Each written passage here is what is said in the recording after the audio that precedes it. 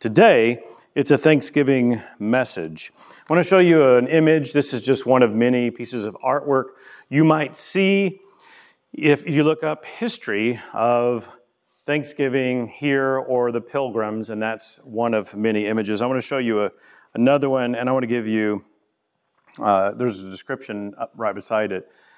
A Pilgrim, Edward Winslow, this is of him visiting Massasoit, the Sakim, or leader of Wampanoag Confederacy. All right, so let's go to this next slide, and I'll read it to you. Our harvest being, this is from, by the way, Edward Winslow, a letter from him. Our harvest being gotten in, our governor sent for men on fowling, that so we might, after a more special manner, rejoice together. There were many of the Indians coming amongst us, and among the rest, their greatest king, Massasoit, with some 90 men, whom for 3 days we entertained and feasted. That's a little stressful if you're entertaining that many guests, but there's a bunch.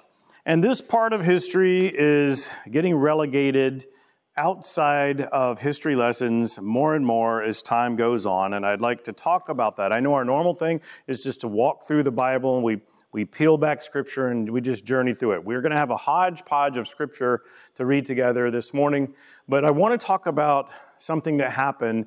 It was in Springdale, Arkansas in 1992. You'll see a slide come up behind me. It was a high school Sunday school class that I was teaching. Young and naive and new in full-time Christian pastoral ministry, I was shocked at what I was being told. You see, we were approaching Thanksgiving.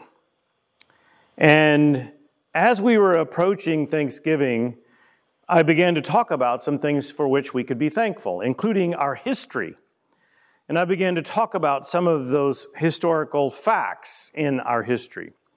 When I mentioned Columbus, there was a visibly uncomfortable spirit in the room, as there would be in most high school, Sunday school classrooms today if I were to mention Columbus, and maybe even in many of our churches. And what they began to tell me was that, don't you know, Columbus, he cut off the hands and the only reason why he came to America was to cut off the hands and the feet of the Native Americans and sell them as souvenirs back in Europe. And I said, oh, I hadn't been told that was his only motivation. I didn't know that. And I asked them where they got their information, and they told me that their history teachers were teaching them this kind of stuff. So I want to give you, if you don't know, I want to go ahead and tell you. This is where information like that is coming from. It's from a book that was written, I think it was in 1980, A People's History of the United States by Howard Zinn. Have you heard of this book? This is arguably one of the most popular books cited in our public schools and universities today in the United States of America. There were more than 2 million copies sold in the French edition. The French gave it an award. They loved it so much. Of course, they were very much our allies early on in the incipient stages of American history, and they still are. But for whatever reason, they delighted in this book that took a different approach to American history.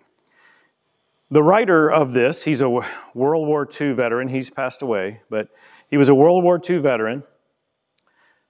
But he called himself an anarchist, a socialist. And when he wrote this book, he wanted to have a revolution. He himself said he wanted to have a quiet revolution. Those are his terms. And he didn't want it to be a big one where people are out protesting, which he was a part of. And by the way, he also referred to himself as a communist. But he wanted to do a quiet and subtle revolution where kids would begin to reject the history that their parents had been taught.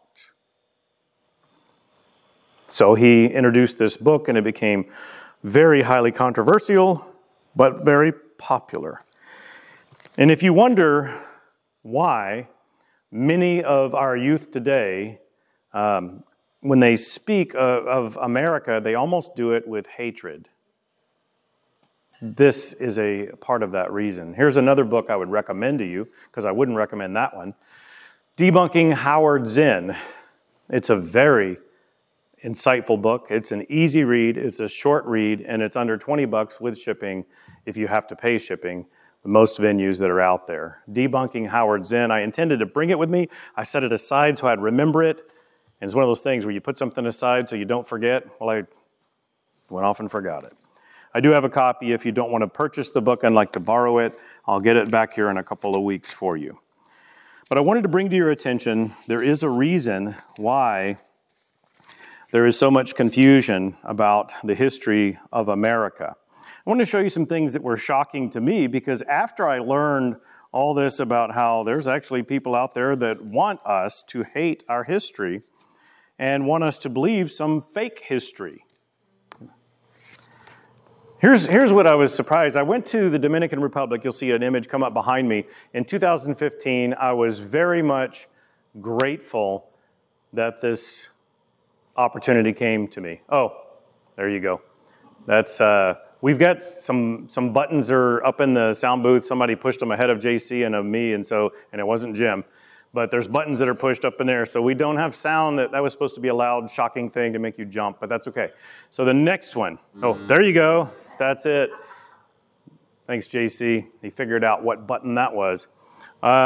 This is an image from 2015 when I was a little bit younger and in a little bit better shape. But this is from a very cool place. This, I'm going to have to look at what I wrote because I never can say it without looking at it. And I've been there multiple times now, on the same trips multiple times. So it's called Ingenio Boca de Nigua. Is the name of this place. This was built early in the 16th century. So the early 1500s.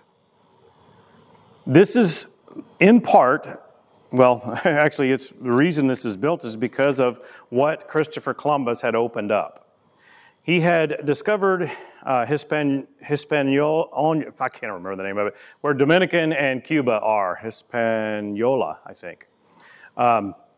So Dominican is on the top of the island. Cuba is at the bottom of the island. Not Cuba. Haiti is at the bottom of the island.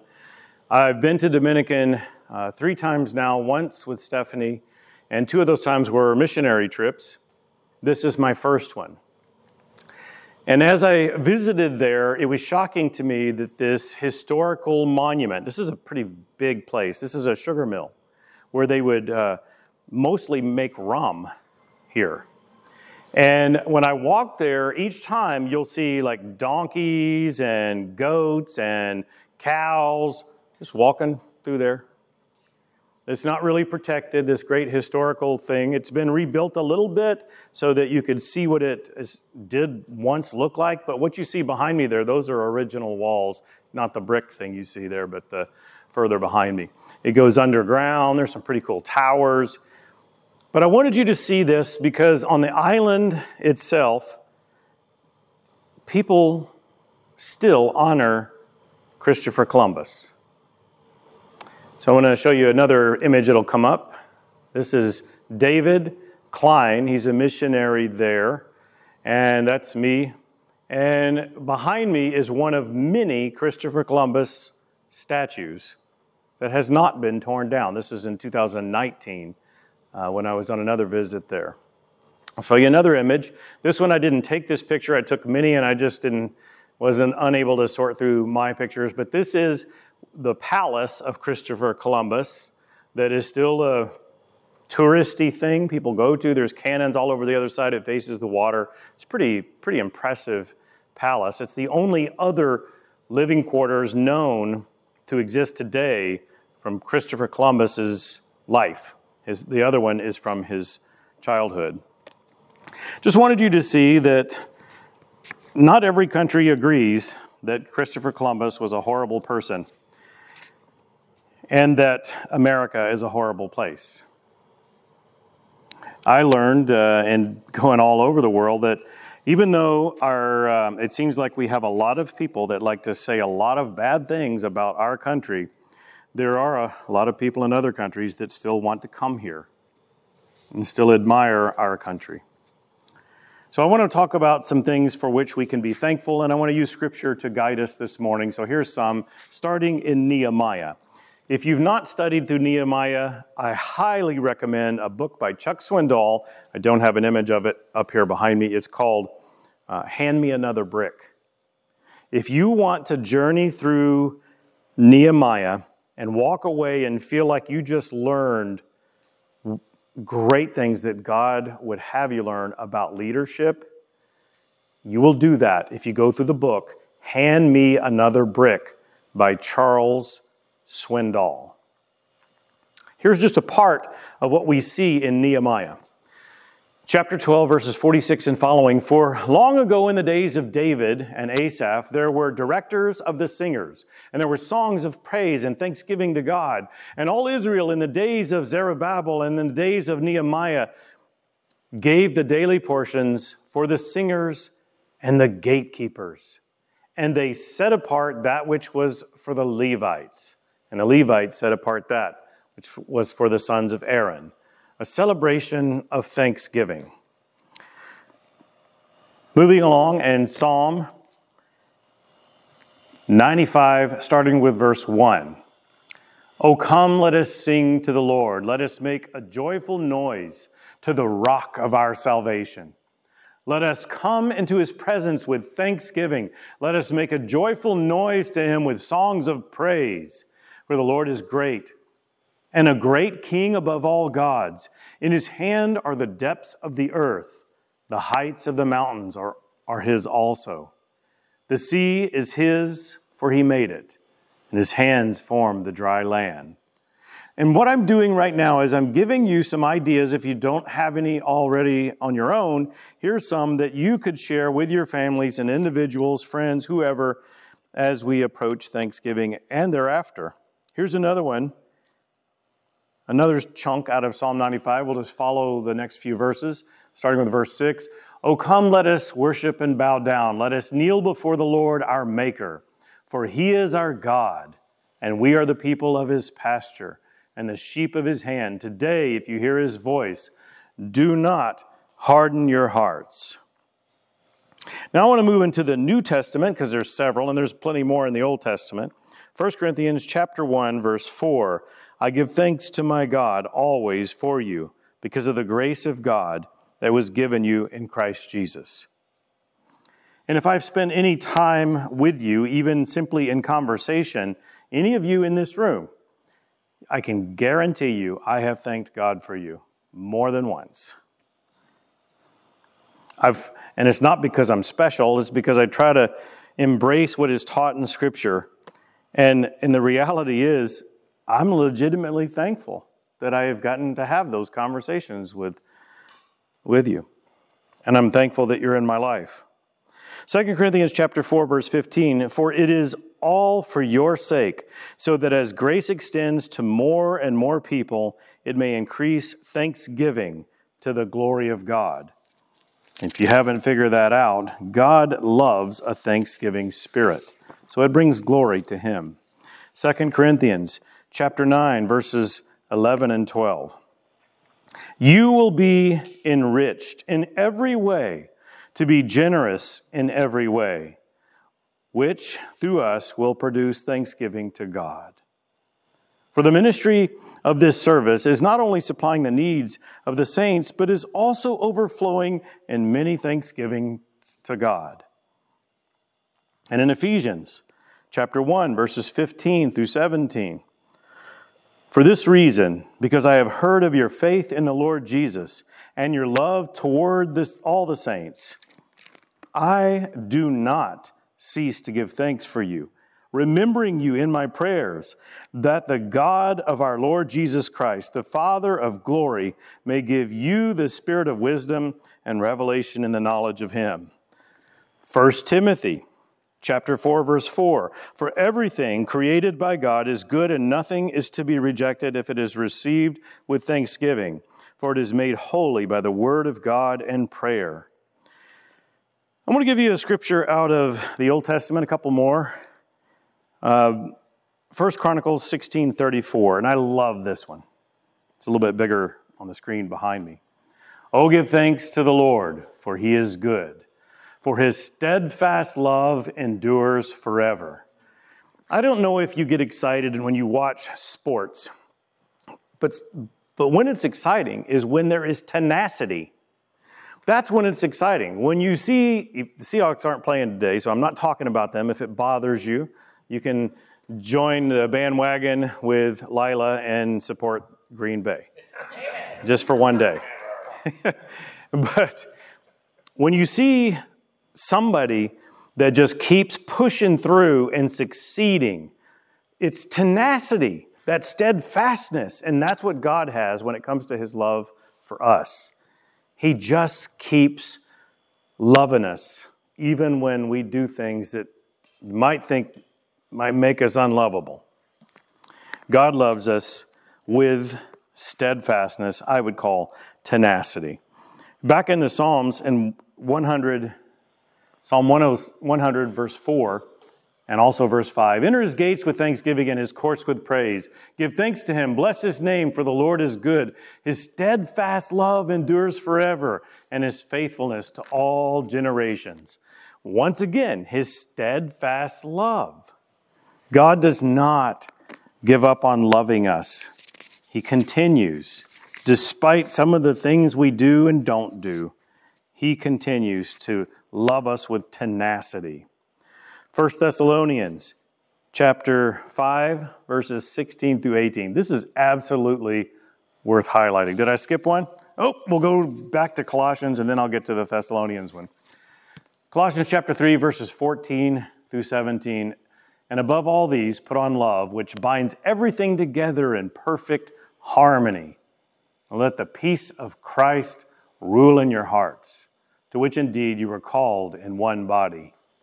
And be thankful. Let the word of Christ dwell in you richly, teaching and admonishing one another in all wisdom, singing psalms and hymns and spiritual songs with thankfulness in your hearts to God. And whatever you do, in word or deed, do everything in the name of the Lord Jesus, giving thanks to God the Father through him. If you need a verse to hang your hat on when it comes to just living your life in front of your family, in front of your neighbors, in front of your coworkers, in front of your classmates, and when no one else is around, do everything for the Lord to bring him glory and honor. And you will have that peace that he's talking about, you were designed to have. And here we go, the one I said that is absolutely worth highlighting in your Bible, and maybe all of these are. 1 Thessalonians chapter 5, verses 16 through 18. Rejoice always. Pray without ceasing. Give thanks in all circumstances, for this is the will of God in Christ Jesus for you. 3 things we're told here in this one passage. Rejoice always. Rejoice simply means happy upon happy, be happy upon happy. Rejoicing, sometimes people think that having joy is simply about singing songs, and no, it's not. Probably the greatest expression of joy is laughter. And so if you think about happy upon happy being reflected in laughter or being demonstrated in laughter, that's a nice way to live, isn't it? Live through life laughing more than crying. Pray without ceasing. Some will say that John 11:35, which we've been through in our series, some will say, actually, no, we haven't been there yet. We're going to get there. I get it all jumbled because I'm studying ahead. When we get to John 11:35, I will remind you that is not the shortest verse in the Bible. It's the shortest verse in the English Bibles, where it says Jesus wept. We'll get there. The shortest verse in the Bible is actually right on the screen behind me. Pray without ceasing. That's actually the shortest verse. Because all it means is you just pray and keep on praying. It's just perpetual praying. This is what we're supposed to do. When you have those thoughts that enter your head, like I told you before, earlier in this message, that if I've had any time interacting with you, I thank God for you. More than once, I've done it with each of you that I've had a conversation with, and I know I do this because I'm genuinely appreciative. And when I think of you, I typically do that. If I communicate with you in a text or on the phone or social media, or simply see your name or just your image comes up in my mind, I pray. I would encourage you to do that. And if you do that, I encourage you to thank God for those people you think about. And if you do that, I would encourage you to go let them know why you're thankful for them. It builds them up like we're supposed to be doing. But I do want to have a little caveat on this pray without ceasing part. Because if you do the same thing like me, where you think of somebody, for a moment, you just pray. You think of them, so pray and thank God for them. If you're driving down the road, please do not close your eyes. It's not a good idea. That's what we teach little kids. Fold your hands so they don't mess with other people, and close your eyes so you're not distracted. When you're driving down the road, don't close your eyes when you pray. You can pray with your eyes open. It's okay. And give thanks in all circumstances is the other directive that we're given there. And all three of these are God's will for you. I want to give you a quote from Edwin Percy Whipple. God is glorified not by our groans, but by our thanksgivings. I was told a story a long time ago before I visited the Precious Moments Chapel there in Carthage, Missouri. I don't know if you've heard of this place. It's a very, very special, large place that it can take a day to see it all. It's quite vast. And see the creator of all of the paintings and all the figurines, and he'd spent some time with his family in Joplin before his successful days. As an aspiring artist, he was failing. And as he was failing, he found himself in a situation where he did not have enough money to provide food for his family. They had already eaten the final amount of oatmeal, their last supply of food. All that was left was a remnant, a few little flakes of oatmeal. And he didn't know what to do. So he actually took those little flakes of oatmeal, as gross as this sounds, and he sprinkled them on the floor with his children and his wife, and he said, "Let's thank God for what he does provide, as little as it is." And they prayed. And each one licked their fingers and took a little piece of oatmeal, stayed hungry. And they walked the streets of Joplin. I don't know the conclusion as far as what happened that day, except for what I do know, what I was told, is that they went around singing songs of thanksgiving to God as they walked the streets, seeing other people that could afford to eat. They were thankful for God's provisions, as little as they were. When I heard that story, I thought, I have no right to complain if people can be thankful when they have nothing. I know other stories.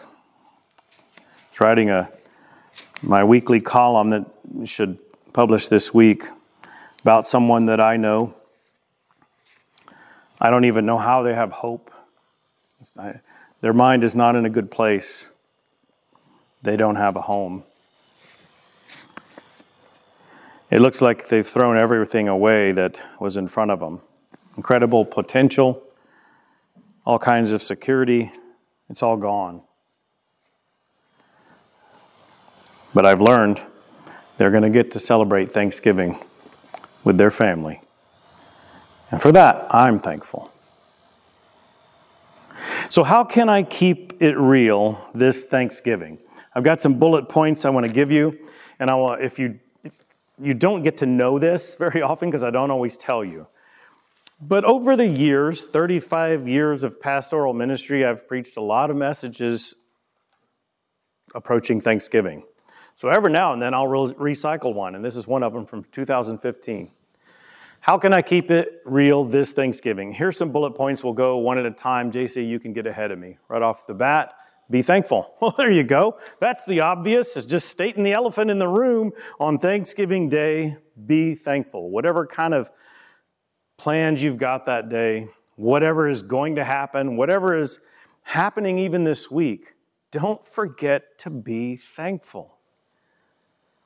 If you dare to try to challenge this idea of being thankful, in other words, if you want to go to a place and say, I don't have anything to be thankful for, you might be setting yourself up where God will teach you what it's like to not have what you do have. Because it's then that we really learn to appreciate. Maybe you've been through that, where suddenly something is taken away from you that you once had, and then you realize, I didn't appreciate like I should have.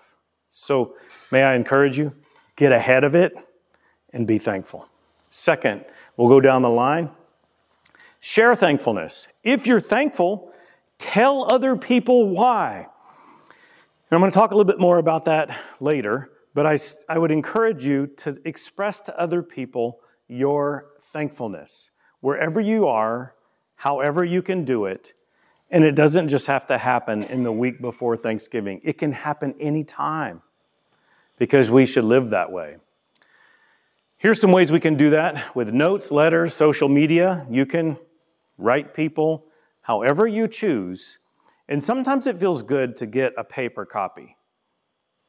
I don't know if you know this or not, but when you write a little note to somebody, telling them how much you appreciate them, very few people throw those notes in the trash. They save them. Because there's some days that they really need to be reminded. I have, over the years, I've kept files where I would save the nasty notes, the notes where people don't like me very much, to remind me. And that file is called You're Not So Great. And then I like the other file, too, that says You're Not So Bad. And that's where the people write the ones that are thankful. But I would encourage you, don't just think good and positive and thankful thoughts about others. Let them know. Use notes, letters, social media, or phone calls, FaceTime, Skype, Zoom, Teams, however you do it. If you want to actually have a conversation with somebody, be sure that you take care of that. You don't have to wait to Thanksgiving Day to do that, but that's special if you can. I would encourage you to do it on a regular basis. In person, here's a way we can do it in person. Two different ways. Individually, first of all, if you get a chance, even today, I know it might feel a little plastic because the preacher just said it. If you get a chance to tell someone here before you leave why you're thankful for them, take advantage of it.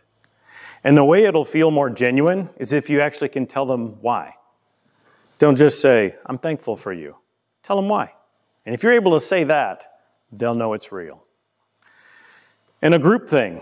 I would like to highly recommend to you, and I've said this is my third time to recommend this to you. So I'm going to do it again, and it doesn't mean you have to, but if you get a chance on Thanksgiving Day, if you want to make your moment with your family special, go around the room, even if you're the only one, just tell everyone, in front of everyone, I'm thankful for you. And here's the things I love about you. That's why I'm thankful. Do it to each one. You might even get everybody to join in and do it around the room. Everybody take a turn and do that. I highly recommend it. I've done it with my family many times in many ways. There's other ways we've done that as a group thing. There was one year we got a large family together. It would have taken too much time. We couldn't do that. Logistically, it would have taken hours. People had to leave. So we provided little letters and envelopes and pencils and pens for people to be able to write little notes to whoever they want to say why they're thankful for them. And then we got them to the individuals after that. Okay, what I would like to do for a minute to make this moment here in this church building, as we're together with brothers and sisters in Christ, to make this a little bit more practical, a tangible exercise for all of us to take ourselves to a place where we can be thankful. Let's hit the pause button right now. And why don't we go to God in prayer on our own, I'll be quiet, and you can say some prayers to God about some things for which you are thankful and about some people for whom you are thankful. Let's have a moment of silence. Each one of us pray a prayer of thanksgiving.